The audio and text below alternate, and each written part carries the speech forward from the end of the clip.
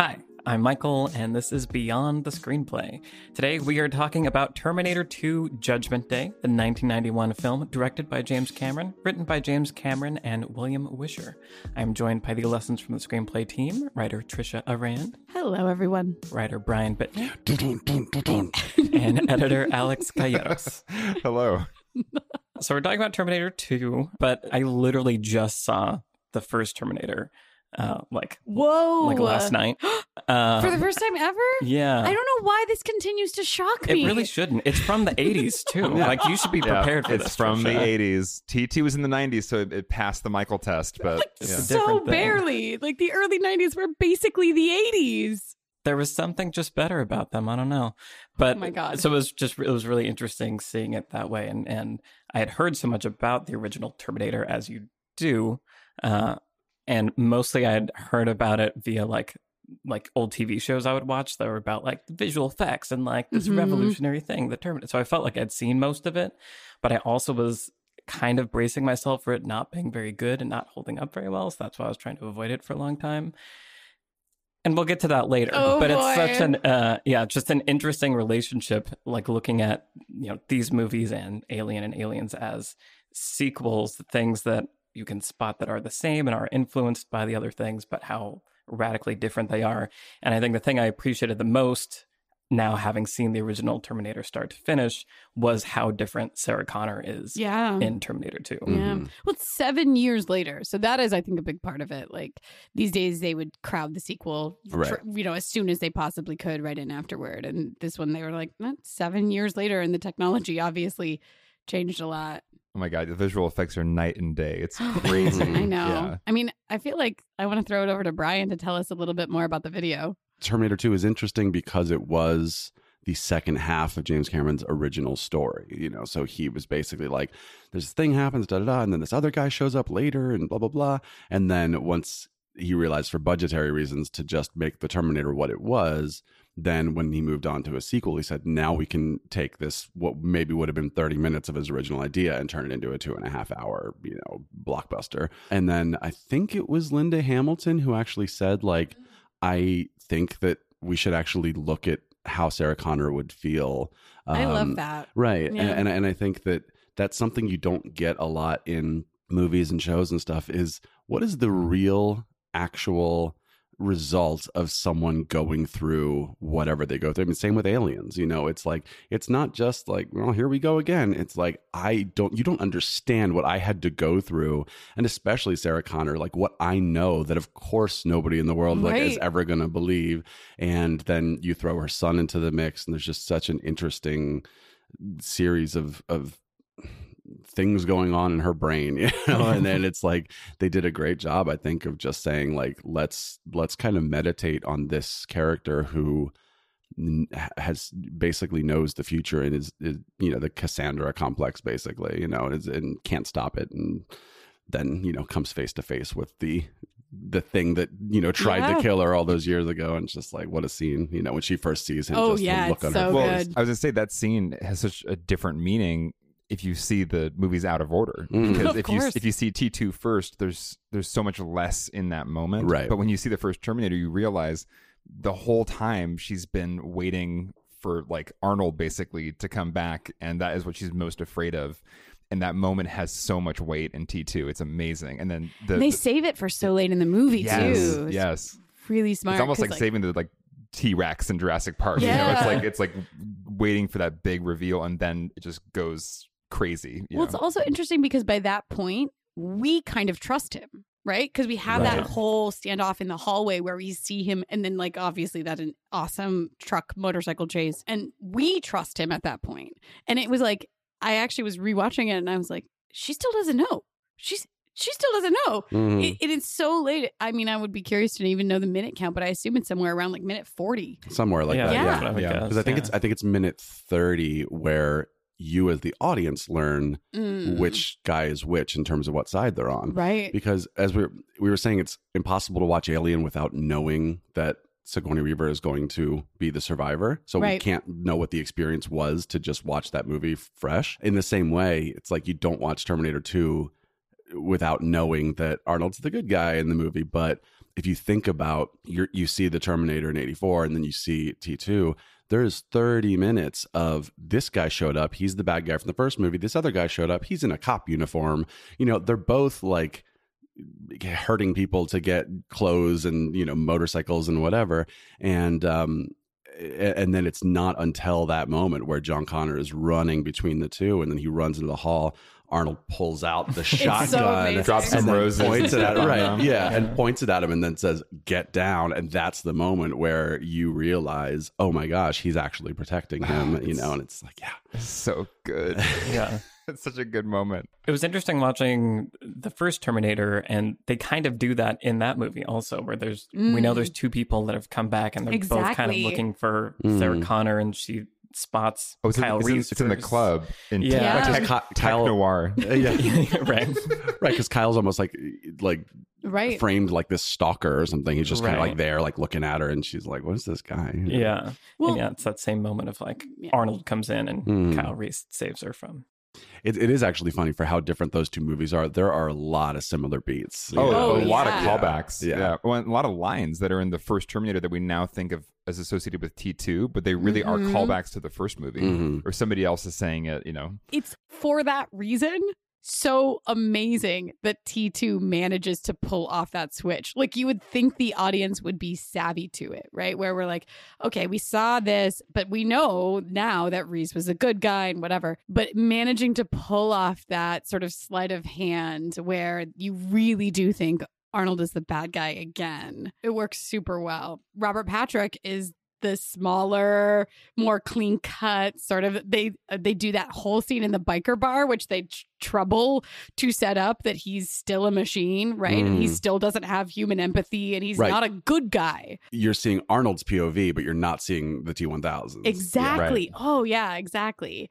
But doesn't behave like a good guy in that biker bar, right? Right. And so they go to all that trouble to bait and switch you on Arnold. And even after they do that, you still are dying to know what Sarah Connor is going to do when she sees him. Right. And so they managed to draw that suspense all the way out until the midpoint of the movie, basically. It's amazing. Yeah. Oh, and one of the cut scenes, too, is they shut down Arnold and to reset him, and then she wants to take his microchip and just smash it. She wants to destroy it. Even after he's like saved them and everything, there's this moment because they sort of unlock him to make him be able to learn from John. I remember this from the extended cut. I never saw that. Interesting. I kind of want to like talk about extended cuts and stuff. We'll do that in a little bit. Yeah. But it's just really interesting because that is her moment. And then John says, like, look, if I'm supposed to be this great leader, why don't you listen to my leadership for a second? And, you know, it's like, it's a really cool scene. Yeah. I remember that. 10-year-old John Connor. But especially because I feel like she, for as much as she's like, get away from that thing, it wants to kill us, like, she still kind of comes around pretty quickly. And that's what's nice about that scene in the extended cut, is that even after they're like in a car together and everything's good and he's not trying to kill her, like, as soon as she has a chance, she's like, okay, I'm going to do this. And almost like very matter of factly. And then John Connor does his, like, you know, squeaky voice, you know, no. I mean, that is one thing about T2 that was pretty funny watching it again is John Connor. Yeah. Yeah. Edward like Furlong. Like Jurassic Park Velociraptor. Yeah. Is that what I think of every time? They're just like, it's such like a 90s, like, such a 90s idea of what a cool kid is. Oh yeah, it's all that or like 90s an edgy style. kid. Yeah, we're like riding our little motorcycle with our like boom box on our shoulders and like hacking an ATM, like easy money, you know, all this stuff. It's get wasted, dipwad, or whatever. Just that. Oh my it's God. just so. It's like almost painfully early 90s. You know what it really reminds me of, actually, is like the bad kid influence, or like the opening sequence of Free Willy. I don't even remember that. You'll have to remind me of what the opening sequence of Free Willy is like. Well, so the whole idea of Free Willy is that he's like a foster kid from the wrong side of the tracks, and they are like getting into trouble, and I don't think they have motorcycles, but they're basically like stealing stuff, whatever they can take, and blah, blah, blah. And so I feel like it had to be that John Connor's character in this story directly influenced, because Free Willy, I want to say, is 92, maybe 93.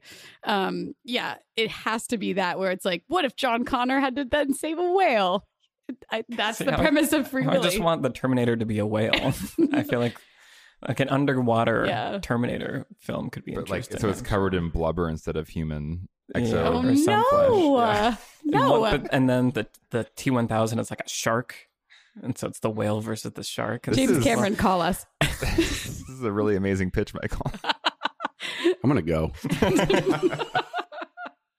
I'm just saying there was an image of a bad kid in the Right. early 90s. Yeah. And I actually feel like a lot of that, which carried over into other films, was constructed based on this sort of image of John Connor from 1991, where he has longer hair and he wears these baggy clothes and he, you know, again, you're stealing things and whatever. I think it's ultimately a really smart choice because, you know, we might scoff at it now as being ludicrous or whatever. Like, that's not what a bad, quote unquote, bad kid is. It's become a cliche, but it maybe It has wasn't at the become a time. cliche, but Yeah. also it makes him scrappy, resourceful, able to cope in a way, in the same way that the change wrought in Sarah Connor after the first movie makes her capable. Right. Because right. that's the only way T2 works, is if both of them are somewhat capable.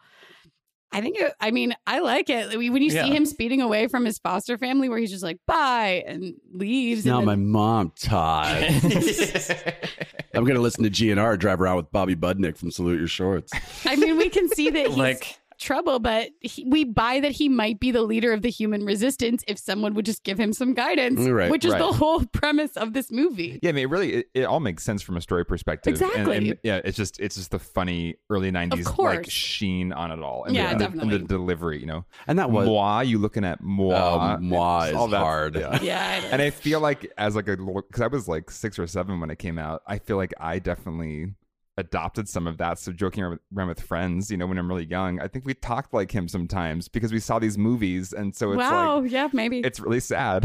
Yeah. Yeah, like I still remember one of my favorite like early 90s thing is Go-Gurt, which Oh was my- That's I not remember- early 90s, dude. That's like late. I'm going to go mid to late 90s. That's- I'm going to go 96 on It's a on good, Go-Gurt. good stretch of the 90s. okay. But this is the most like early 90s commercial or like general 90s commercial, but it's a kid eating yogurt with a spoon, and then this cool kid rides up on a Right. scooter or something like that. He's got a helmet and he goes, "Yo, lose the spoon." Yeah, I like- do remember that like, commercial. You know those idiots eating yogurt with a spoon? Like, Yeah. screw them. We got Go-Gurt. You just one hand, you're done. And it's like, that was just like the era of that sort of like, let me show you what cool is, man. Yeah, well, there was a weird 90s version of a cool kid, and yeah, T2 was like the epitome I of think that. so, yeah. And they were all, 35-year-old screenwriters writing these, Right, yeah. Exactly. Butt wad or whatever. Like, I didn't know anybody who acted that way at all. but Right. yeah. Yeah. I'm going to talk about aliens briefly here because I feel like the way That's I fine. feel about his friend, the guy from Salute Your Shorts, who that's what I think of every time I see him is that I'm watching Salute Your Shorts, and I hate him in that also. The ginger. But yeah, I feel like the Space Marines would be like if the entire movie was starring the redheaded kid. Right. That's how that's Wow. Anyway, that's he grew how up to I- be Hudson from Alien. Right. Very But he's maybe. so well cast to be that character. Right. It's kind of ridiculous. Mhm. And I do like, there is a moment where I really like his acting where he says to the T-1000, like, "Oh, I haven't seen him." And then he turns and there's just look on his face of like, "Oh, crap," and it's Yeah. like a really, That actually is a genuinely good moment. Yeah, it is. in the Galleria. yeah, where Nikki Cox gives him directions. Yeah. I love how Brian knows all the trivia. Yeah. Well, because I love those, I call them pre-cameos, like Elijah Wood and Back to the Future 2, Yeah. things like Yeah. that. Like the cameos, because there's a reason they only had one line in the movie, because they were nobody yet, not because they were so busy they could only show up for an hour. Right. I mean, I was going to say, in general, it was interesting thinking back to our aliens discussion. Michael, for you, the first Alien was such a masterpiece of a certain, caliber, and Aliens felt almost maybe, I don't want to put words in your mouth, but kind of cheap in some ways compared to that, or like it was because it was different. It was treating the subject matter with almost less reverence, maybe in your mind. It didn't, but it's like the opposite for me with the Terminator series, where T2 seems like so much more epic and reverent of this world, and just so well thought out and so like masterfully executed. Where the Terminator, watching it again, it almost felt like an indie movie. The way it's constructed, it doesn't feel as much of a masterpiece to me as, Right. It's like as a- T2 does. It's like, this is the proof of concept. Now that we've done Right. this and we've set up this world, now we can move into the real movie. It feels like, to me, Terminator 2 feels like the actual movie he wanted to make, and Terminator is like the low budget yeah, like you said, proof of concept. For Right. sure. Yeah. Because I feel like, know if I all the way agree, but go ahead, Michael. well, I think because they have so many similar beats, like it is a very similar construction of the movie, but the first Terminator, like you were saying, it feels like a little sloppier, a little less refined. Like, you know, I get the sense that it was the person making it was doing it knowing that it like would probably be good, but it didn't have the like confidence behind it, and the production of the original had hurdles that, you know, higher budget sequel didn't. But I think that's what was for me striking about it, was seeing the original Terminator and seeing the like seeds of things that then felt like they were matured and executed like to perfection and with confidence in Terminator 2. I mean, again, that's the technology. And to James Cameron's credit, part of the reason he cut a bunch of that stuff out of the Terminator, because it was a part of his original concept, was because he understood that the technology wasn't there yet. Mm-hmm. And I feel like that's sort of a common theme we see sometimes across different filmmakers where they're ambitious about something. I'm thinking about like Steven Spielberg and AI. Like, you know, he was developing AI with Stanley Kubrick. And it was Kubrick that was like, we don't have the technology for this yet. And so they waited another decade. You just like put a movie on the shelf until the technology catches up to what you see, which what a luxury and a dream to like Right. be able to shelve a movie for a decade and still be able to come back and make it, but also respect, you know, you're not so shackled by the urgency of making a movie at a certain point, which again, you have to be a filmmaker of a certain caliber, but what confidence to wait to make something until you think that you can make it the way that you really want to and the way that it really deserves to be. I mean, that's exactly what George Lucas said he was doing with The Phantom Menace. That's what I was going to say. He was waiting until Counter example. he could make the Gungans, you know, photorealistic. Yeah. Well, it is interesting, though, because I think technology it's watching the Terminator, again, thinking about all these things. Like you're saying, Tristan, the technology, CGI, Terminator 2, like, was such a landmark moment for that. I mean, we do have it to thank for Jurassic Park. Well, Yeah. even in the Jurassic Park making ofs, Exactly. they always show like that shot with him walking out of the fire as like the first proof of concept of, oh, the CG thing can really work. Yeah. And that when I was watching Terminator last night, that was one of the things that felt like it was holding the movie back, where it would just cut to like animatronic Terminator that like it felt like someone making a movie at the end of an era that like he wanted more, but it wasn't there, and so he was just trying to do the best he could, but it wasn't. When it cuts to like wasn't ready for stop it. motion, Yeah. Right. Yeah. like you can tell the difference. Yeah, Yeah. And I will say, you do get that in Alien also. Well, you have there's that one shot where the alien's kind of just gliding across the yeah, floor. you have that Yeah. shot, which is like dude in a suit looks like he wants a hug, and then you have when baby alien comes out of John Hurt with like his like silver teeth, and it's just like, okay, that's just like a thing on a string. But the one that's the most noticeable, and it's not bad, it's just noticeable, is Ripley like messing around with his plastic head, and then it cuts to Ian Holm. Yeah. Yeah. And so That's Clearly one of the most beneath painful the cuts. Yeah. rating or whatever. It's Well, to make your argument also, at the end of Alien, when the alien's just like spinning outside the spaceship, I feel like that's the It's hardest for me. pretty- It just like looks so goofy, and it's just like we should not see that much of the alien. It's better when it's in shadow. I will say though, up until that point, all the models look amazing. Like Right. all the models of the spaceships floating around in space look so Yeah. good. Yeah. So, I mean, and this is something we know, but just this idea that because we have new technology doesn't necessarily mean every single part of the old technology is ineffective and we should trash it. Right. Well, I mean, Lord of the Rings, they had Exactly. CG technology, but they built, bigatures, they called them, the Mhm. big miniatures, Mhm. and all the major cities in Helm's Deep and all these things were bigatures with CG added onto them, and that combination does have a different feeling than just an entirely CG image. I will come back to that when we talk about what we're watching. Oh, yeah. Uh, This idea is that we interact, we the audience, but also the actors interact with things that are really there differently than with things that are not. And so if you can give them even a little bit of something that is actually there, and it might look like a really bad Arnold mask, but if you can give them a little bit of something that's actually there, you will get a different performance. Even the finest actors that we have. I mean, I wasn't going to bring up any of the Jurassic Worlds. I'm just saying they're not interacting with any real dinosaurs, and they are not bad actors. But you can there feel is a difference for sure. What's kind of interesting is that I think there's almost like different like kinds of acting that's required now. Where like there isn't just like an actor, but like, you know, people that work in video games, they do a lot of motion capture where there isn't anything there really. And it's like they have to be able to generate these performances almost just like as if they were in a voiceover booth doing it by themselves, but it has to feel like they're actually interacting with people and in this environment, but it's not there.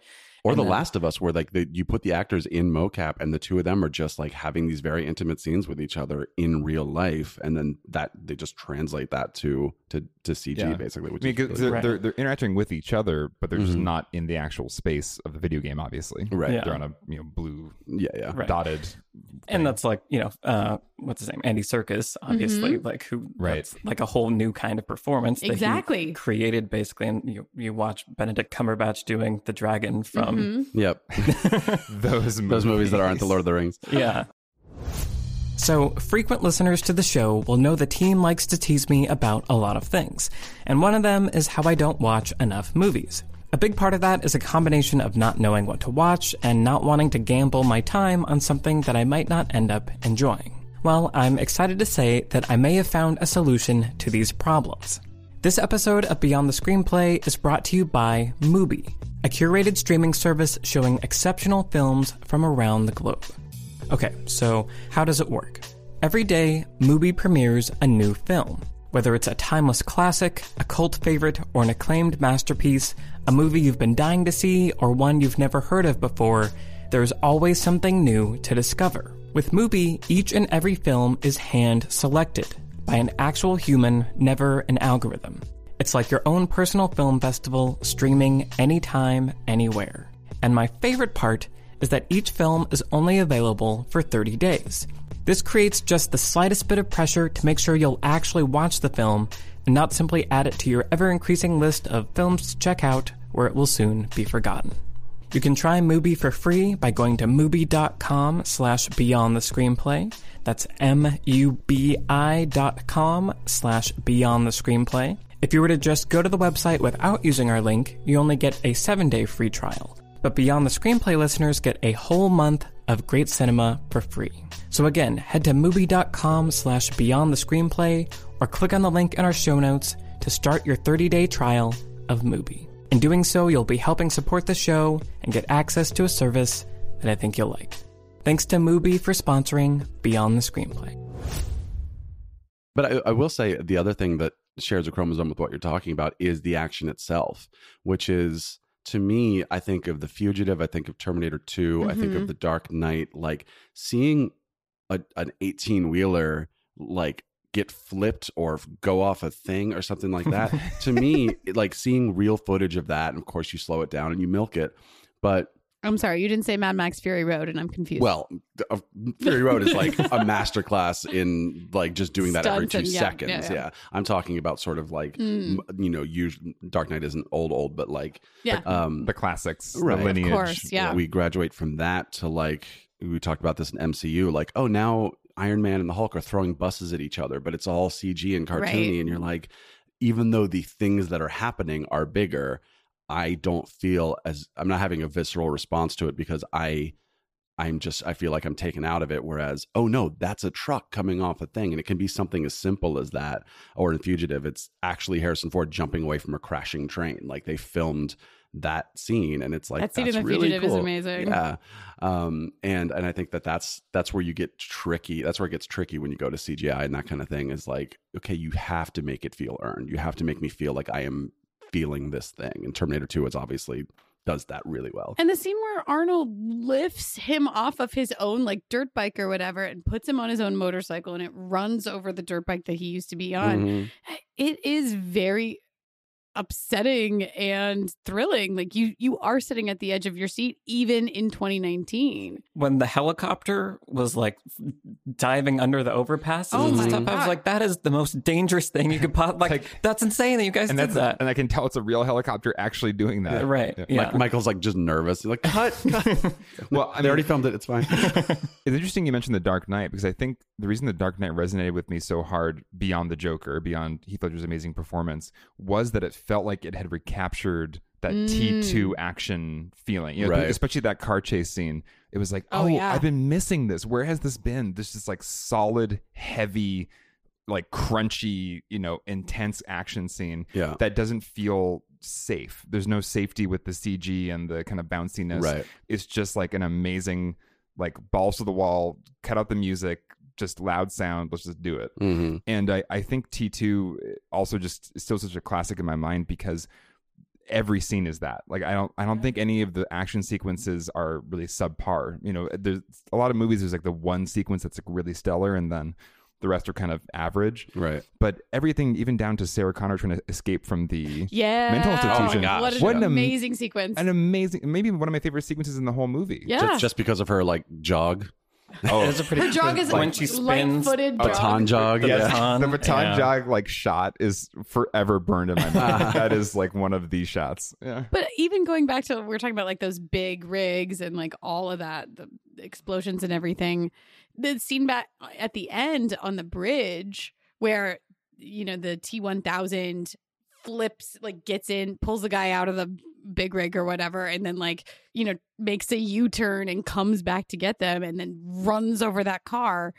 It's so good. Sorry, is that what we were talking about all along? I thought we were talking about the chase with the motorcycle at the beginning. We're talking about it all. I mean, it's all amazing. Yeah. Well, I think and there's something, I guess it's just like a human weird, Michael and I were talking about this, like what is it about like vehicles like loudly like crashing and breaking things that is so freaking satisfying. That's kind of what I was thinking about the entire time watching Terminator 2 was like what is it about our monkey brains that's just like big things smash, go boom. Like I will like, but that we're like picky about it too. That there's like, no, we want to feel like it's got to be real. Like we have a certain like, it's got to range that we can accept our big boom. It's got to be like adequately heavy feeling and like crunchy and loud. Well, and, also like Terminator 2 is like also such a like blue collar industrial. Yes. You know what I mean? It's like you've got your both dive of the bar. Terminators are. Well, sure. Yeah. Like you've got your industrial factory and your dive bar and your motorcycles and your trucks and all this kind of stuff. And there is something visceral about that. Same with Alien, the sort of truckers in space aspect of just sort of this feeling of like, oh,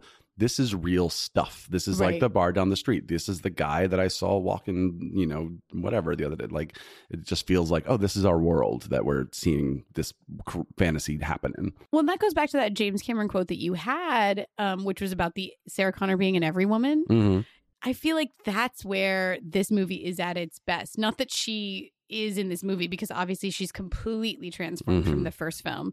But in the first movie, the setting up of who Sarah Connor is, she's so normal, right? She's so relatable. She's living they have that whole scene in the diner where everyone is being terrible to her, and that kid puts a scoop of ice cream in her pocket. What was that? I was just like, what is this? Like, I feel like if a little like too on the nose, cool bad boy kid is like a 90s thing, right? I feel like some of that stuff was like Harried weird, waitress like 80s thing, like mischief. Yeah, like like extreme mischief. Yeah. Like, I'm gonna sacrifice my entire dessert just to put it in your apron or whatever. Which like, no kid would ever do, realistically. Extreme Mischief is the name of my metal band. And her friend is so 80s. My God. Oh my I God. know. It's amazing. But yeah, this everydayness or this feeling of accessibility is really where these movies shine, because we are much more interested in seeing a movie about somebody like us that is being put into this extreme situation and they're coping. And obviously Reese is there and he's saving everything and trying to teach her how to do everything. But it's relatable. It makes Sarah likable. You want to see her survive. I mean, all you need to do is hear her calling to her iguana to like come and jump on her shoulder, and you're just like, I love you. You should live. And then her boyfriend stands her up, which I love. This random side plot where they're like dressing up to go out, and she goes to a movie by herself. You know, she's just like a working woman. Like, She's relatable. And then when we see it makes the transformation all that more effective. Again, just hail to that choice, because that is one of the strongest choices that you ever could have started with for T2. I was trying to think of other sequels that do that much of a radical transformation, and nothing is like jumping to mind. Where It's a the way bold it worked. It's a bold move, because usually Yeah. the safe assumption is, well, if this first movie worked and was successful, then kind of do the same thing, and to be like, no, my very likable, every woman normal, female lead is now going to be kind of crazy and like really intense and like doing things that we actually aren't rooting for her to do at certain points in the movie. That's a very bold choice, but it makes so much sense for the story world. So like, thank God he did it. Of course, the transformation or the 180 doesn't always work, because when you make John Connor the bad guy, you have Terminator Genesis. Which I did not see. 5. That's number 5? 5. Okay. Yeah. Yes. Wait, Because so we're this coming one- up on 6. 6 is Yeah. the next one's Yes. coming out. But as far as James Cameron's concerned, it's 3. Which Okay, so yeah, as far as I'm concerned, I was it's 3. gonna ask about that, because is it basically because Sarah Connor's still alive in it? Yeah. And she died in Terminator 3, or she was dead. yeah. So basically, we're just skipping over everything. Yep. So it's T2, and now it's Terminator Dark Fate. Yep. It's like Inglourious Bastards logic. Just pretend that stuff never happened, and it happened this way instead. I'm fine with that. Yeah. I mean, honestly, this is sort of the first Terminator movie in 15 years. Math. 18 years. Longer. Oh no. It's been a long time. Anyway, this is the sort of the first one I'm interested in seeing. Mm-hmm. Me too. Honestly, I mean, the minute I saw the trailer in theaters and the minute Linda Hamilton climbs out of that car with, like, what does she have, a grenade launcher? Yeah, and like I'm just like, yes, like, I will go see that movie all day. Yeah. And I really haven't seen, I think I maybe saw 3 once. I definitely haven't seen 4 or 5. Yeah, no. Yeah, I remember seeing 3 with my friend who originally showed me Terminator, like, who got me into Terminator 2. And it was one of the more awkward, like, it was like, oh, this is, like, embarrassing. Yeah. Like, I've seen awkward. I've seen them all, and the television show. Oh, right. Yeah, the show is great with Lena Headey as Sarah Connor. Which is such an interesting, just random little piece of trivia that 2 Game of Thrones characters Right. have played. Right. like Sarah Connor. Sarah Connor. the 2 queens. Yeah. Yeah. Wow. But the show was great, except that season 2 ends on a cliffhanger, and that's it. Because then the show was canceled, because that's frustrating how TV works. But yeah, 3 was weird. 3 was trying to sort of like take the comedy of 2, and it made it too campy. So it's like Arnold goes into a dive bar, but it's a gay bar, and there's the hashtag eye roll. the Terminatrix or the Yeah. TX. Yeah. But of this time, it's a model. Yeah. But Which, okay, but not that I'm defending it, but watching Terminator 1 and then 2 again, like, the robots chose Arnold to be their like archetype, their prototype. Like, why that decision? Why an Austrian man twice? Like, Well, they rebuilt him he again. can do any voice. Right. But his Well, default voice is exactly. with a strong accent. Right. well, Like, I think in why? Dark Fate we're going to meet maybe the like Arnold Oh, we plays a think- character. So I don't know how Oh, much he's there's going to be like a human person? right. Like in Alien versus Predator, Lance Henriksen plays the character that Bishop is modeled after. Oh, cool. Oh. You know, and I wonder if they're doing like a Interesting. similar thing here. I'm sure I'm it's here already for out there. it. Yeah. Hmm. But I will say Terminator Salvation I thought was pretty decent, just because it took place during the war, and I think you look at like the opening battle sequence of T2, you're like, I want to see this movie. This Yeah. is cool. And Terminator Salvation isn't great, but I think it did a good job of being like, let's actually live in this sort of dark territory for a little while. And then Genesis was just like a fun, stupid, bad movie. But you're like, well, okay, I watched it. Yeah. I mean, just sort of going to what you're talking about, Brian. Normally, sometimes we talk about the weight of the past, but I think T2 works because of the weight of the future, where we know that Sarah Connor, she has that vision at the beginning, and it's of the kids and the playground. Yeah, it's and brutal. so horrifying. Extreme. Well, when it goes to the full dream later, and it's just like it draws it out. It's like, Yeah. let's have the first blast and another blast now. Yeah. And now they're going to be like disintegrated, and now her skeleton's left. And Yeah. It's gruesome.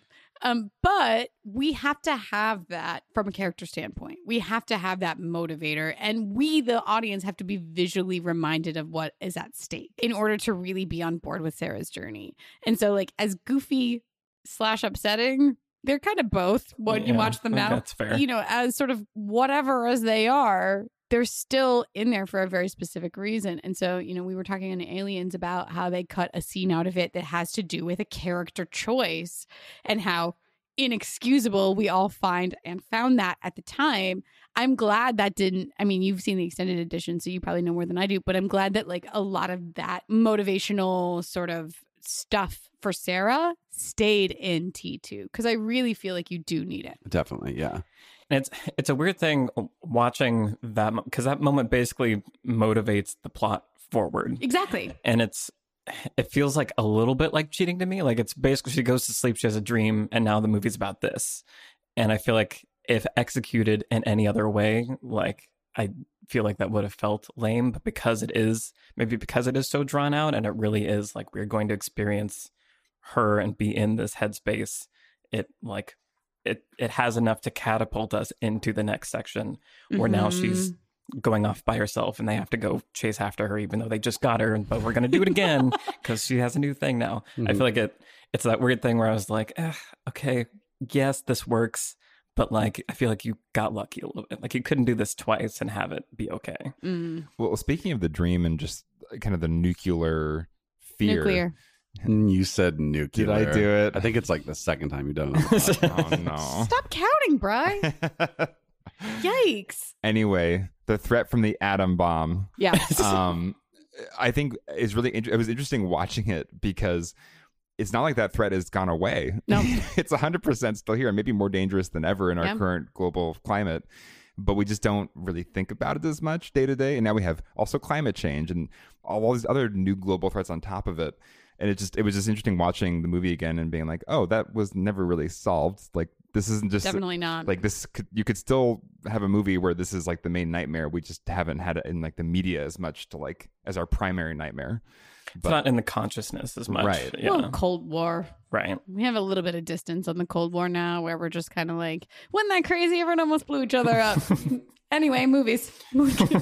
This is kind of a weird transition, but in thinking about that, when we were talking about, you know, Sarah Connor as an every woman earlier, I was trying to think, like, is that a thing we have anymore? Like, is there an every person? Like, I can't remember the last time I saw a movie that was really about like, oh, he's just like an average Joe, like going about his life. That like, wasn't like a romantic comedy. yeah, Yeah. or like, you know, the first 20 minutes of a superhero movie. Like, Well, that's what I was going to say, is that you Yeah. have your Tony Starks and your Bruce Waynes, but then you have your Peter Parkers and your Bruce Banners, you know, where it's like, oh, I'm just like, I mean, Bruce Banner's like a really smart guy, but, you know, you're sort of character who's just a person trying to go through life and then suddenly is a superhero. But even like MCU recently, it is a little more like Doctor Strange, like this cool rich guy, you know, and it's like where their sort of character arc is going from like powerful to I don't know to then back, as opposed to like a Peter Parker who goes from like totally ineffectual, like, you know, every boy to then becoming this superhero. But again, that's all superhero movies. I feel like that's also just a sign of the times where we live in a time where culture is not one. You know, we're living in our own bubbles, our own kind of, we're kind of in a very multicultural, pluralistic, you know, kind of uncomfortably so moment, and we don't have a unified, oh, this is like what an average person is, you know, Right. that doesn't exist anymore. I mean, it never really existed, but Right. we kind of had a previous like, oh, It like did in the movies. they're only Yeah. they're only white people, and Sure. they look pretty and they look like this, and like this is an average person. Yeah, like just Devil Wears Prada popped to mind, where Yeah, it's yeah. like, oh, like even in her world, she is kind of like the frumpy one, or like the one Right. who, but Anne Hathaway is so like fat and ugly. right. The craziest, But the she's still- craziest lines of the movie where people call her fat. right. Everyone is just like, oh my God. but she's still this driven, you know, beautiful New Yorker and stuff. Yes. So it's not Linda Hamilton working in a diner. It's, oh, well, I'm, you know, a journalist and blah, blah, blah, and I'm going to do this stuff. So it's like sometimes, yeah, even the every person is still cool or still, whereas back in Terminator days, it just felt like, oh, we can just have this person be here. Let's just go back to like one of these classic archetypal stories, right? Which I feel like the Terminator series lives into sort of that huge tradition that you have of like a hero's journey where you have an average person, there's this call to adventure and whatever. So a hobbit comes to mind, not the hobbit, a hobbit who then inherits a ring, say, right? That's the kind of thing that we respond to as sort of being the same kind of archetypal story. Obviously, that's fantasy, but it still is, that's in every person. A hobbit is in every person. I think the in Hobbit, the way that a waitress is. The Hobbit, the book especially, is a great example. Absolutely. Because I was actually just talking about this today in my book club, which was not about the Hobbit. But it's like in that book, you spend this time with Bilbo and he just loves his home and he wants to sit by the fire and have a tea. And then this thing happens. And there's so many pages in the book. He just says, I just wish I was by my fire at home. And you're in Middle Earth, but you're just going, aw, like this, like every man just wants to like be at home and enjoy a cup of tea by himself. Like, it's not like I miss my kids or something. It's just because even something like Dorothy in The Wizard of Oz, right? She is very average. But she is the person that takes the step. She runs away from home. She goes and meets that fortune teller and whatever. She is taking an action. There's action on her part. So there is still this sort of like, I don't want to say transcendent or divine, but like this sort of call to adventure from above in some ways when she gets sucked up by a tornado and dropped into Oz. But she is still taking some initiative in a way that Sarah Connor is absolutely not. The Terminator, it happens to her. It happens to her. She gets snatched out of that super ordinary, super boring life that she honestly is not unhappy with. She seemed fine. Yeah. I mean, her job kind of sucked, but besides she's got her iguana. Yeah.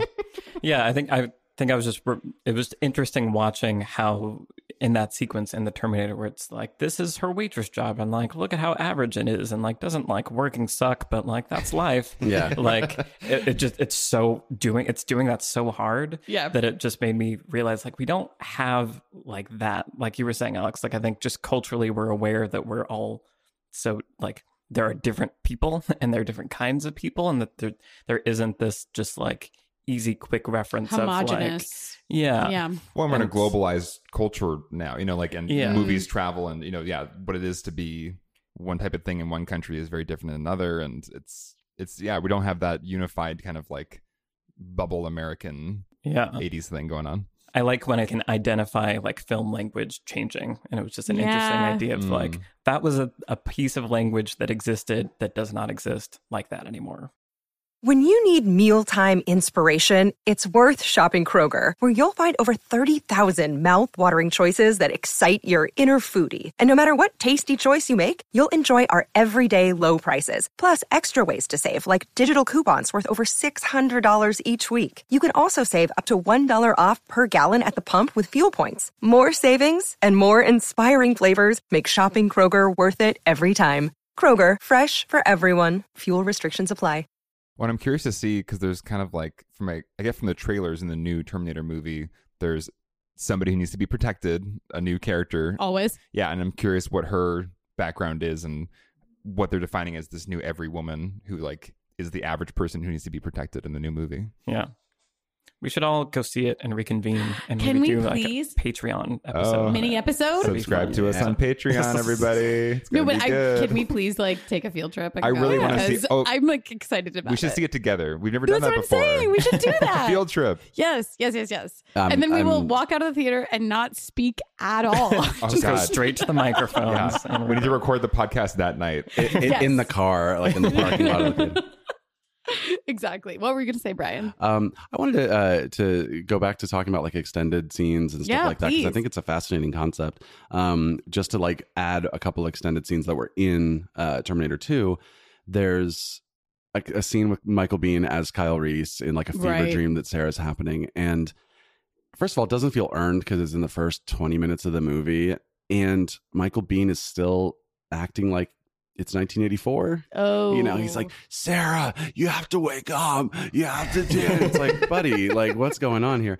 And it's just weird and doesn't feel earned. And that's one of those scenes where I'm like, yeah, I think this scene maybe makes this cut worse. But then you have the scene I talked about where she decides not to kill the Terminator.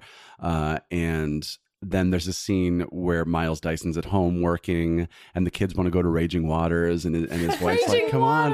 And he said, no, I got to work on this thing. It's going to be great. It's going to blow them all away, blah, blah, blah. And then she's like, well, let's take a day off. And he says, okay. And the kids come in, they're so excited. And that scene is lovely because first of all, just more time with that family, you know. They're lovely. Yeah.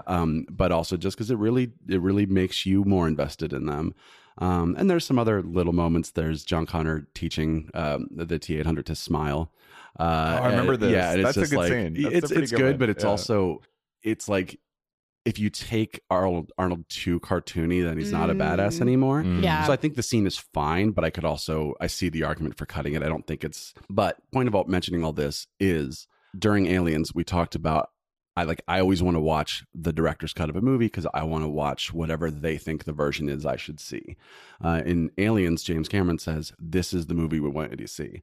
In Terminator 2, he said, this is another cut that I think is like nice to watch. And I think they're both good, but at your own discretion, which I think is nice. You know, he didn't say, here's some extended cut. You can do it if you want. He's like, these are two different cuts of the movie.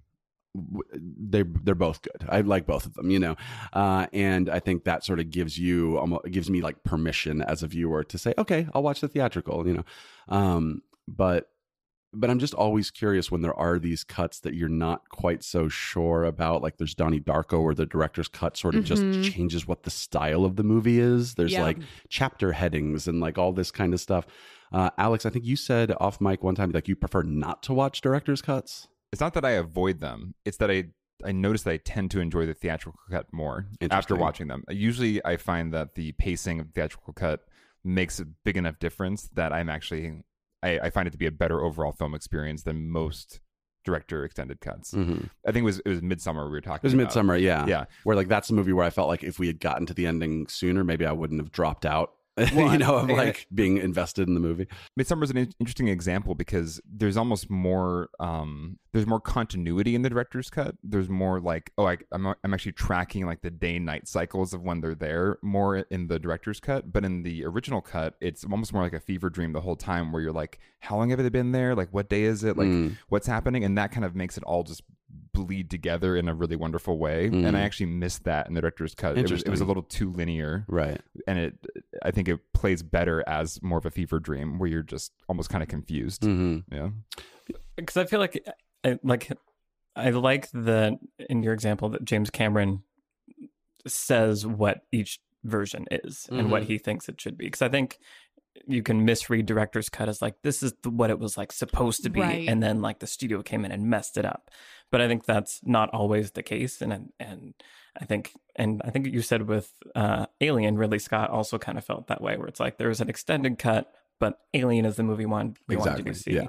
And I think just so much happens in the editing process that I think it's, knowing the context behind the cut is important, because it might be less the actual true vision and more like a rough draft that they hadn't gotten to finish yet. Yeah. I mean, the funny part is the editor in me usually wants a combination of the two cuts. Like usually there's like a few really important scenes from the director's cut that I wish were in the original theatrical cut, but then there's other scenes that I am very happy were cut. That's how I feel about you too. And it's just like, it's frustrating sometimes. I almost want to just take them and make a super cut of like my choosing. Like this would be my cut of the movie. Right. The combination of these things. Speaking of Ridley Scott, Kingdom of Heaven. I saw that movie in the theater and it was 2.5 hours long maybe. And I walked out and I thought, I've never seen a movie where I walked out of the first viewing going, I want to see a director's cut of this movie. I want to see an extended cut because the pacing is so like, now we're here. Now this guy, you know. I've only seen it once and I remember being pretty confused during it. I was like, what is this movie? It feels like this kind of grand epic, but the pacing was off. Right. And I've heard the director's cut is way better. The director's cut is 4 hours long. Whoa. But I will tell you, I love it. Like I gotta watch it. I put it on and was like, well, so it's two movies. Sure. Yeah, it's 2 movies worth of content, Right. you know? Yeah. I mean, so is Return of the King extended. It's like 343 or something. That's another one that I would like to do a combo and not the full. Yeah. Not the whole thing. Yeah. But no, I just thought it was really fascinating to see how much more I enjoyed the movie seeing the director's cut versus the theatrical. And obviously, Lord of the Rings is the obvious example. Right, of course. Most people are like, there is no theatrical cut anymore, you know? But then you I do disagree with that because Peter Yeah. Jackson even said that the theatrical cut is the cut. Like No. he said that. He said that these are extended cuts to like give you more of the world and more. But he said the movies that we release theatrically are my vision. Those are the. He said that at some point. Then why did he film 4 more hours of content? Because why not? I don't know. I mean, that's he said that at one point. Maybe he changed his mind. Okay. but I feel like that's one of those examples where there's key scenes, especially in the Two Towers, that I think fill out like Faramir's backstory. Yeah. Yeah. That like make him actually like make sense and make him more of a real character. Right, because he has this random line, a chance for Faramir, Captain of Gondor, to show his quality. Yeah. Makes no sense in the theatrical. Right. Then in the extended, you see the flashback scene with Denethor and Boromir, and he's like, oh, you want to go do this? A chance for Faramir, Captain of Gondor, to show his quality. I remember watching that with my friends the first time we saw the extended, and we're like, oh, that's Yeah. who you are. That's like everything about your character. Right. This is the very important information to have to understand why you're doing anything.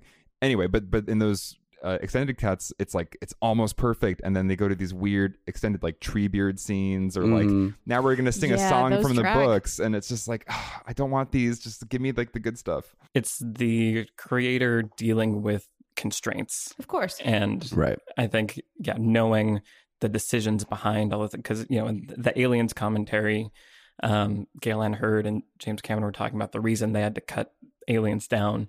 And it was like, well, multiplexes have this many screenings, and it has to be under this time to get the maximum number of screenings per day. So we need to cut a reel's worth Pure of movie. business. Yep. And so it's like, well, we cut this section. But sometimes that makes the movie better, or shakes you out of what you thought the perfect version of the thing is. You Right. discover things that work actually better, or you realize you don't need this. And I think it can just kind of run the gamut. I mean, I think about Arrested Development actually as an example of this, where they did the new season on Netflix, and I couldn't finish it. It was so bad and painful. And I think a lot of that, there was a lot of reasons, But they had to do it that way for logistical reasons. right. And there was no constraints of it. It has to be 22 minutes to the minute. Yeah. Like it could be a 30 Yeah, but they minute just couldn't episode. get any of the actors in the same room at the same Right, time. that too. But I feel like it's that weird thing with constraints where if you don't have any, you can make a indulgent, boring thing. And if you have too many, then maybe you're cutting out the thing that makes your movie Makes sense. Right. Well, the interesting thing is, I would imagine, I'm not going to actually predict the future because the minute I do, I'm going to be wrong. Look, there are different days for Judgment Day in every Terminator movie, so no one really knows. But it'll be interesting to see now that we have all of these distribution platforms where it really doesn't matter how long an episode of TV is, quote unquote. You know, I am not that old, but I came up at a time where I was still being taught in film school, okay, if you're writing a TV spec, and you're modeling it on whatever procedural, it has to be this exact number of pages, and it has to be, you have to have your 5-act, so you have your commercial breaks and whatever. And same thing with screenwriting structure. It has to be this exact number of pages. And like, if you sent a spec script to even just your friend, not even a producer, and it's 130 pages, or like, it's too long. It's like, you didn't even read any of them. You glanced at the page count. And so now we're in a place where, because of the way distribution is working, and production for that matter, the entire model has changed.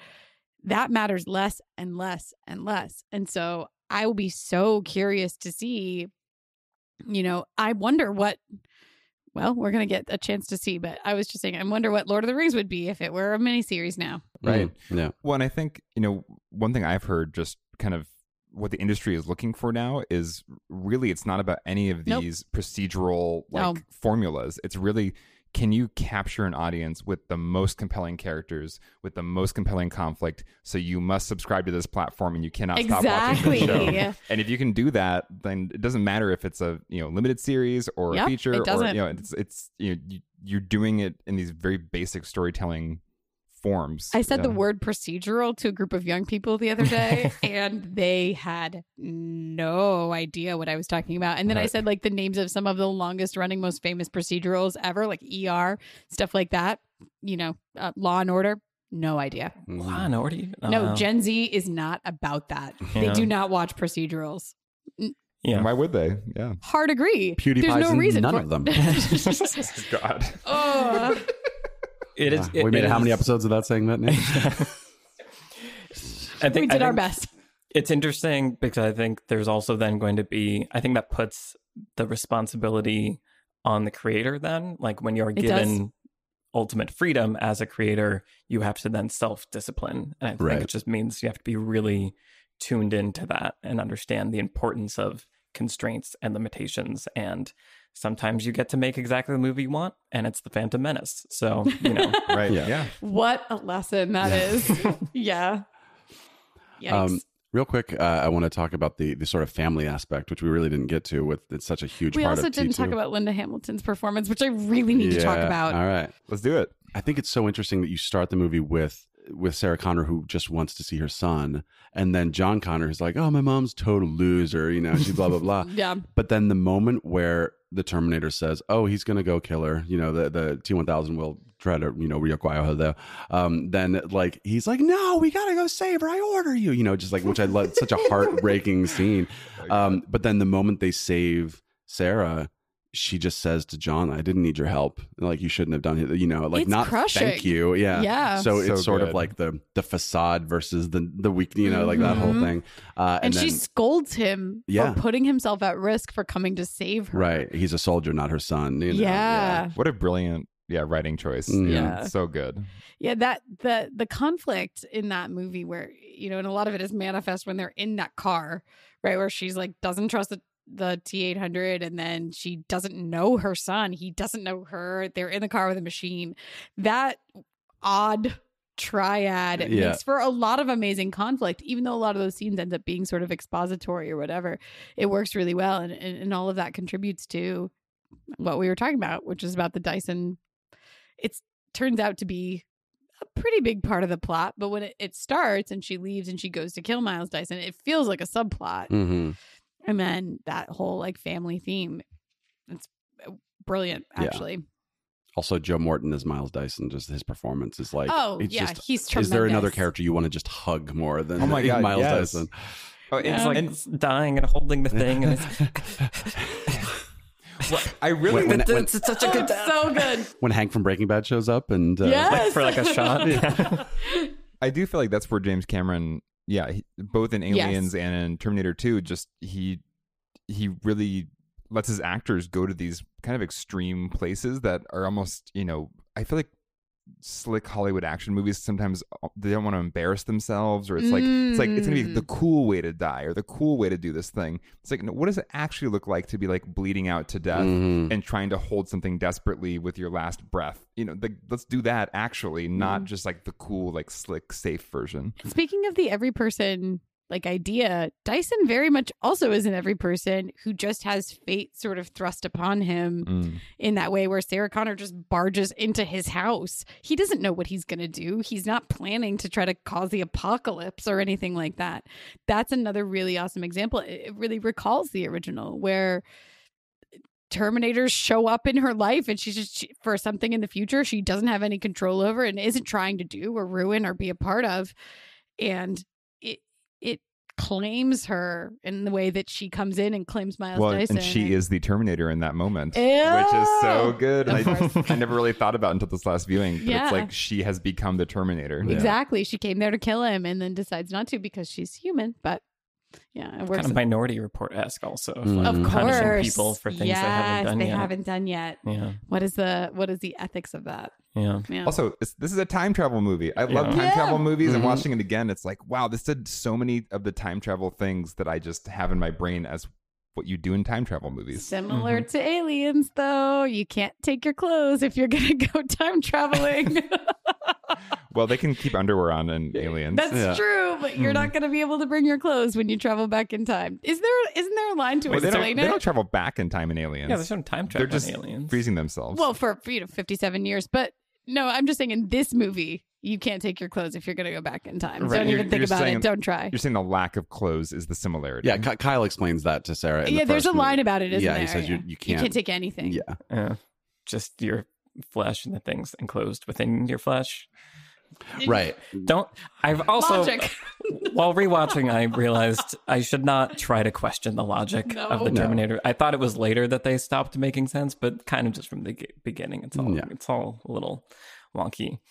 Really quick, what you guys were talking about the heart, that this movie Yes. has Mhm. heart. Yes. And like, I watch these movies and there's part of me that's like, this is a dumb action movie. But then the rest of the movie happens and I'm like, no, this is a good movie. And like, I almost resent it for being good and being a dumb like, it's undeniable. Why, and why that's, do you resent it? I think I just like, Cynical Michael. I've become so, immediately judgy of dumb action movies, or I just like categorize them quickly because there's so many of them as being this, they do the things that they do. And these are Aliens and Terminator 2, whether I like them or not. I love Terminator 2, by the way. More than Aliens. It's crazy. Yes, yeah, I think so. But they are doing this thing where they are telling a story while also having cool action stuff. And then I just look at things like Transformers that like tries to replicate some of that, where it's like, here's the action scenes and then like here's kind of a story in between them, but it's like clearly an afterthought. Sure. And I think that's what I continue to respect about the movies, even as I tried to judge them for being 80s movies and having all these problems. There's just something undeniable about their construction that I think is really, really impressive. Well, it's like that's a really good example of the difference between some of these summer blockbusters, these franchises where you go to them and they feel so soulless. They don't have that like that deep thematic core that these kind of James Cameron movies have, where you feel like the movie can do the most amazing balls to the wall action stuff, but it's never very far from like the core thematic, like heartfelt message and the heartfelt exploration. It's almost like if you craft characters that have stakes, something to lose, a need, some might say, versus just a desire. So bored. Where's the explosions? But no, Right. there's as much care in the scenes between the characters Yes. as there is in the action. They're not like the throwaway scenes you have to do to like hit this beat, to make sure that they learn something. Right. It's like these are part of the movie as much as the action scenes. Yeah. There's a lot of And really even if you don't like the Terminator, the T2 relies on it. It absolutely relies on it. It doesn't make sense as a movie without it, because we have to have that relationship between Sarah and Kyle, and we have to have all of, imagine if there was no The Terminator. There's no sympathy for Sarah Connor at the beginning of this movie, where she's just like in a mental health facility, and that's a polite word for what that is. Right. Yeah. And they're just like restraining her, and none of that makes any sense. It has to be about the characters, which we say all the time, but you have to have that arc and you have to spend the time with them. Otherwise, we don't care about this family. And then you spend the whole movie helping the characters learn how to care for each other. That's the human part that you're talking about, where it's Absolutely. like, it's not cool learning how to care for each Right. other, but it makes It's not the movie cynical. Mhm. touching. It's not Yeah, cynical. it's very earnest. It is. Well, speaking of all this, did you want to say anything about Linda Hamilton? I just love her so much. Well, first of all, her bangs. Can we talk Oh my God. about That them? one scene where she's trying to like pretend to be like cured. Oh, and yeah. Her bangs are so intense in that scene. Oh my God. Everything about her haircut and her whole physicality in this movie, but it is her physicality that makes this movie work. Like, compare this to The Terminator. Oh, it's really amazing, actually. Yeah. It's How much she commits to this transformation. Yeah. tremendous. That opening scene where she's just doing pull-ups. She's like locked in her room When she turns for the first time. Just, with her bangs over her face. yeah. The bangs. Hey, Dr. Silverman, how's the knee? So good. Also, She's Earl Bowen so back good. as Dr. Silverman, just like I forgot he was in the so first funny. movie. Yeah, no, I respect her so much. Her absolute commitment to this. Again, we go back to that transformation. We go back to that choice to make Sarah such a different character. But you have to have somebody like Linda Hamilton who is willing to really transform her actual body and really put herself actually through it to become a different character. that is the only reason this movie works, and she's phenomenal Mm-hmm. at all moments of it. I mean, I would actually just watch a movie of her trying to escape from that asylum. Like, it's Right. incredibly compelling. Hey, listeners, Brian here. Just wanted to take a quick moment and thank you for listening to Beyond the Screenplay. If you like the podcast, we'd really love for you to leave a review on Apple Podcasts. It really helps us to grow the show and get more guest episodes with writers and directors. Also, if you want to help us to continue to make these episodes, you can become a patron on Patreon. For $2 a month, patrons get extra mini episodes and patron-exclusive Q&As. I know what you're thinking. For $2, I could buy 200 pieces of penny candy. But let me tell you from experience, that's too much candy. All right, back to the episode.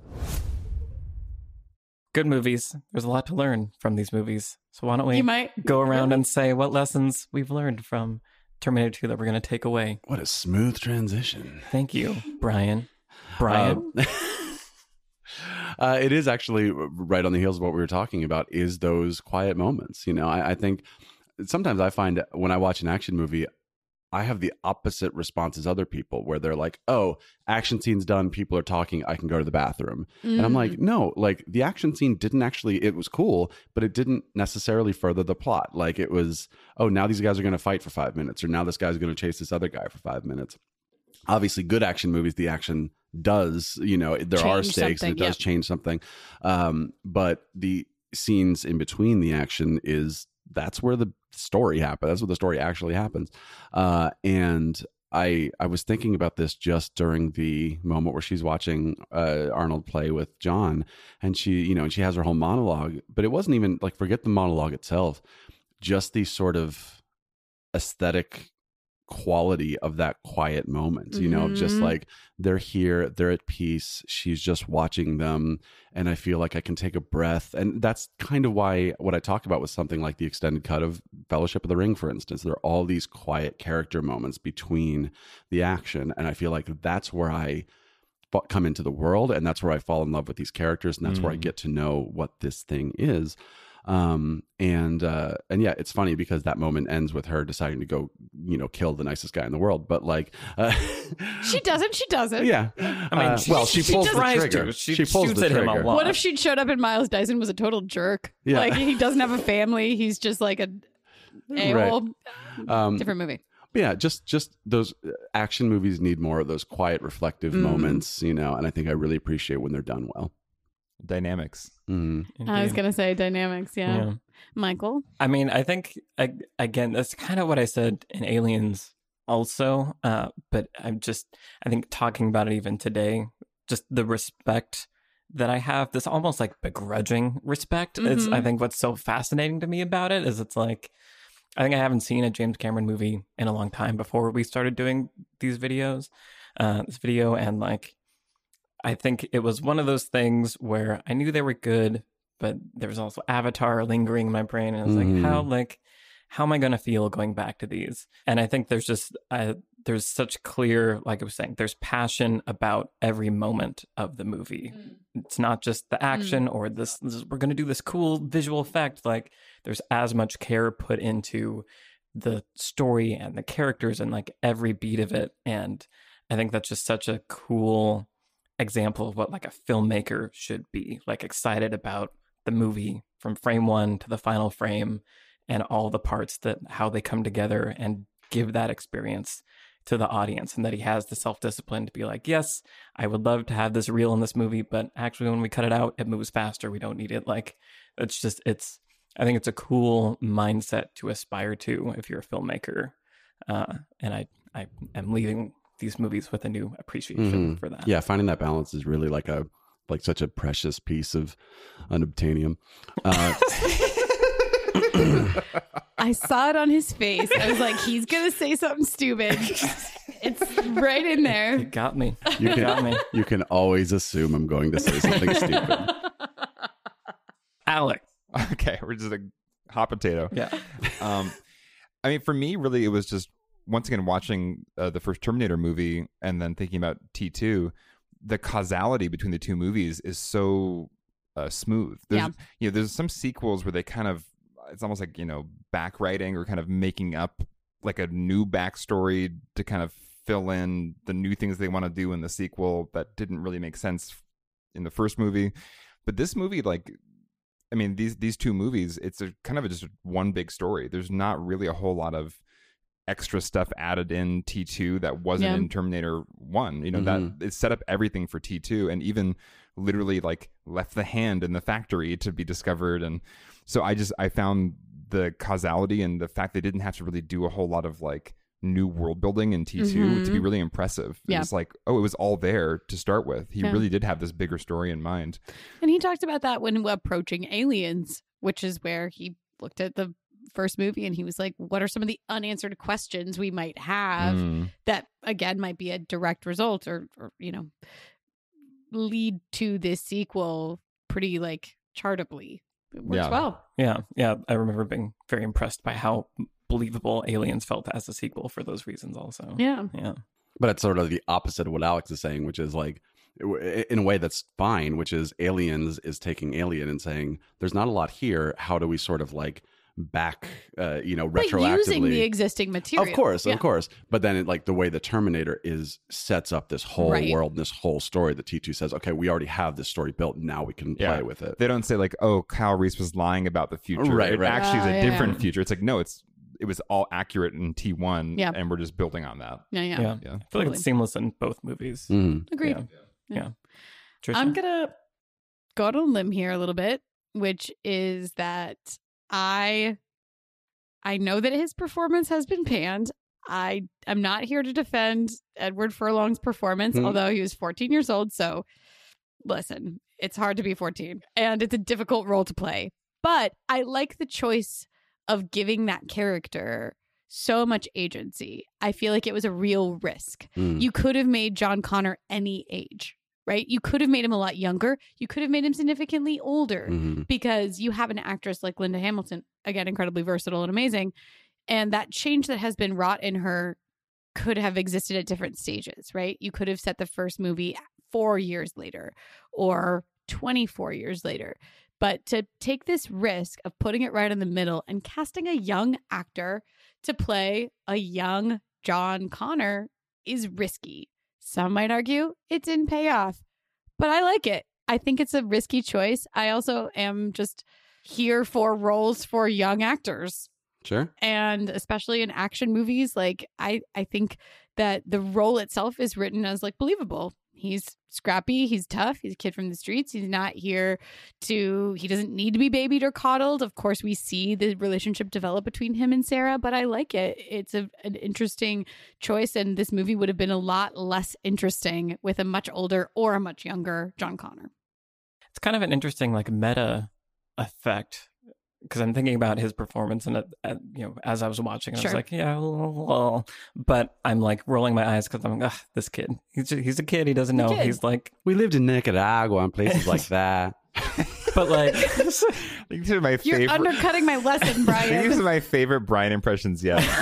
But I think his performance isn't great because he's a kid. Right. So I feel like ultimately it's still successful in a way. Right. Yeah. It's still a kid. We're almost like, because I'm thinking about Dakota Fanning in War of the Worlds, and I'm like, she was never a child. Right, exactly. Yeah. She's more together than anybody else. Yeah. I'm worried about her the least out of everyone. Yeah. So it's something I'd mentioned about Daniel Radcliffe in the first Harry Potter and Mark Hamill in the first Star Wars. Vulnerability. Where it's like sort of the real human beings kind of naivete carries over into the character. Yeah. Agree. And it comes across, so all of his toughness then comes across as being this veneer or this bravado, which is what you want, because of course it is put on John Connor's part. He's trying to act tough, right? Because he's deeply wounded by the fact that he has lost his mother and all this stuff. And so in a way, again, I like the role, and the performance I think works to an extent. And I just appreciate that choice. It was a really good, smart choice, I think, ultimately, even if you come away from it doing impressions like Brian does that are amazing, throwing at best. That makes it quotable. That's what's fun. Sure, there's a celebration. There's always love in Brian's imitations. He is one of the most quotable characters in this movie. I walk away from Jurassic Park going, Dotson, we got Dotson. Nobody cares. Cool. What have we been watching recently? Let's go around. Who wants to start? Trisha, I'm looking at you. Sure. I don't know though. Last night I was like, I have a few different things to say. So like, do you really want to start with me? But I went and saw Ad Astra last night at the Vista Theater. You're welcome, Brian. As though you. I have been there more recently than you. I was there this morning. Oh, wow. You have been. It's a wonderful theater, but also it was just a really great experience going to see Ad Astra there. I'm curious to hear Alex's thoughts about it because I know he's seen it. I will say it is a gorgeous, gorgeous movie. I don't know if I've ever seen a movie that's so gorgeous and so overwrought. It crosses a point. It starts off so compelling. To me, it starts off so compelling. It takes a turn where it becomes sort of overly weighty, in my opinion. And I would agree. Yeah. I would never myself have laughed out loud in that theater, but people were. Yeah. Yes. And that once you have people laughing in your theater, which this movie is, there is not one laugh moment in it. It is not designed to be laughed at. It is melancholy. It is a lot. It is not designed to be laughed at. And so the minute that somebody breaks, anybody in your theater breaks, it just kind of destroys the spell. Yeah, that's you've too lost bad. it all. Because I saw it at ArcLight and there was no laughter. And even when I was kind of rolling my eyes sometimes, it did help me stay in it because you're right. When there's a group experience and somebody kind of like breaks the spell of the movie, even rightfully, it does kind of ruin the rest of the experience. You can't really put that aside after that point. But here's the thing I will say about it. I think it is almost to the movie's detriment that it's being marketed as an action movie because it is definitely not an action movie. It is this contemplative drama. And so if you're in the mood for a contemplative drama, then go see Ad Astra. It's gorgeous. Brad Pitt's amazing. Like, go see it. But if you're not in the mood for a contemplative drama and you want to see an action movie, Ad Astra is not your movie. Right. Well, I'll say a few things about it really quick if you don't mind. Go. No, so please. it's such a mixed bag of a movie because there actually are some really well done action scenes. There's like a moon. Like, I want there's a movie. moon car chase that is like amazing. Moon Pirates. I want that movie. I want it. I would watch a whole movie about that. But it's in the same movie that's like Terrence Malick, Brad Pitt voiceover, like looking sad all the time.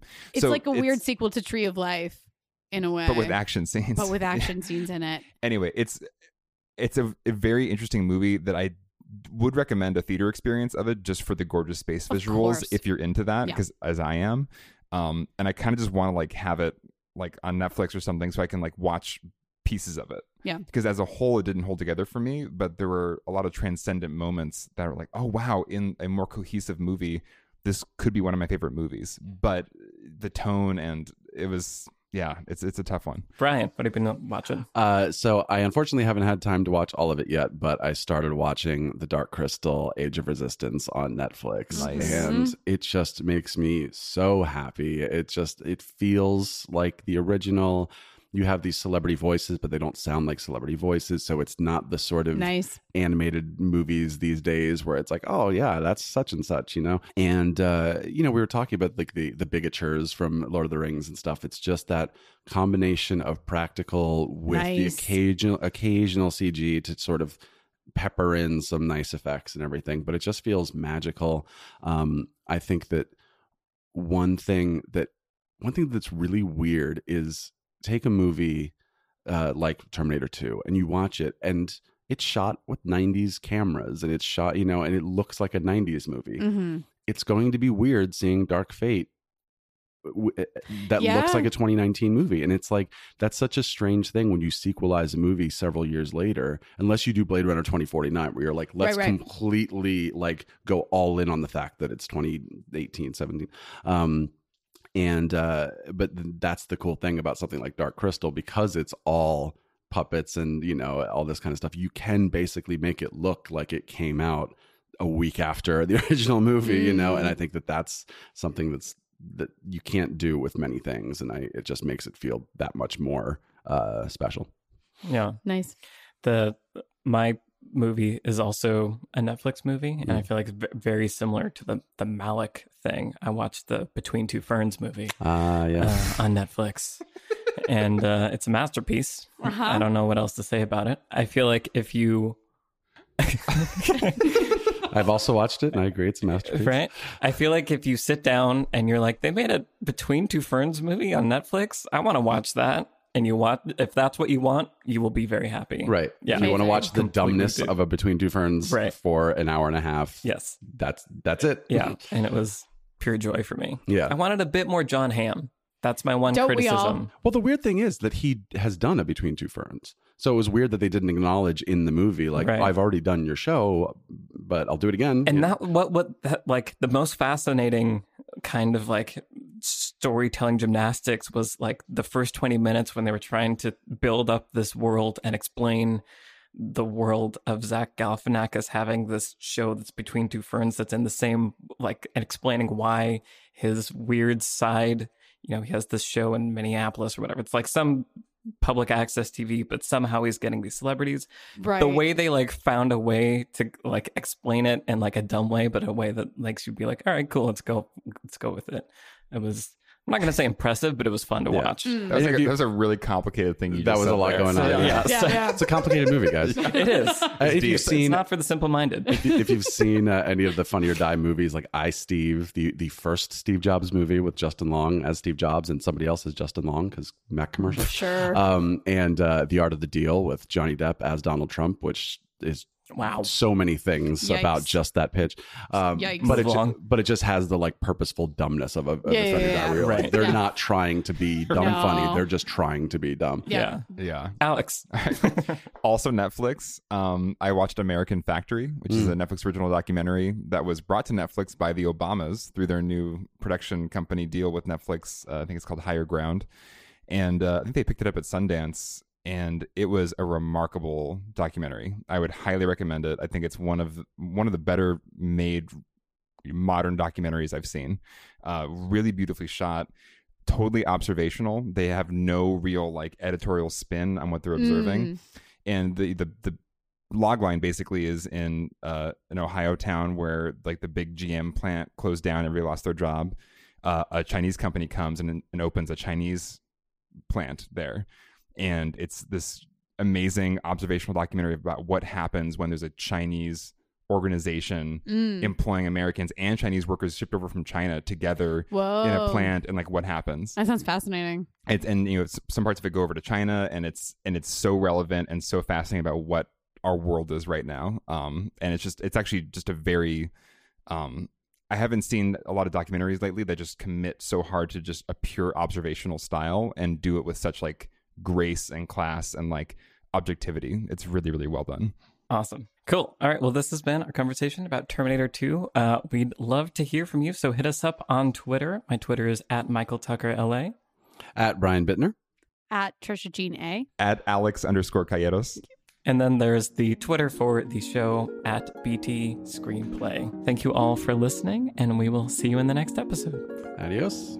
Bye. Bye, everybody.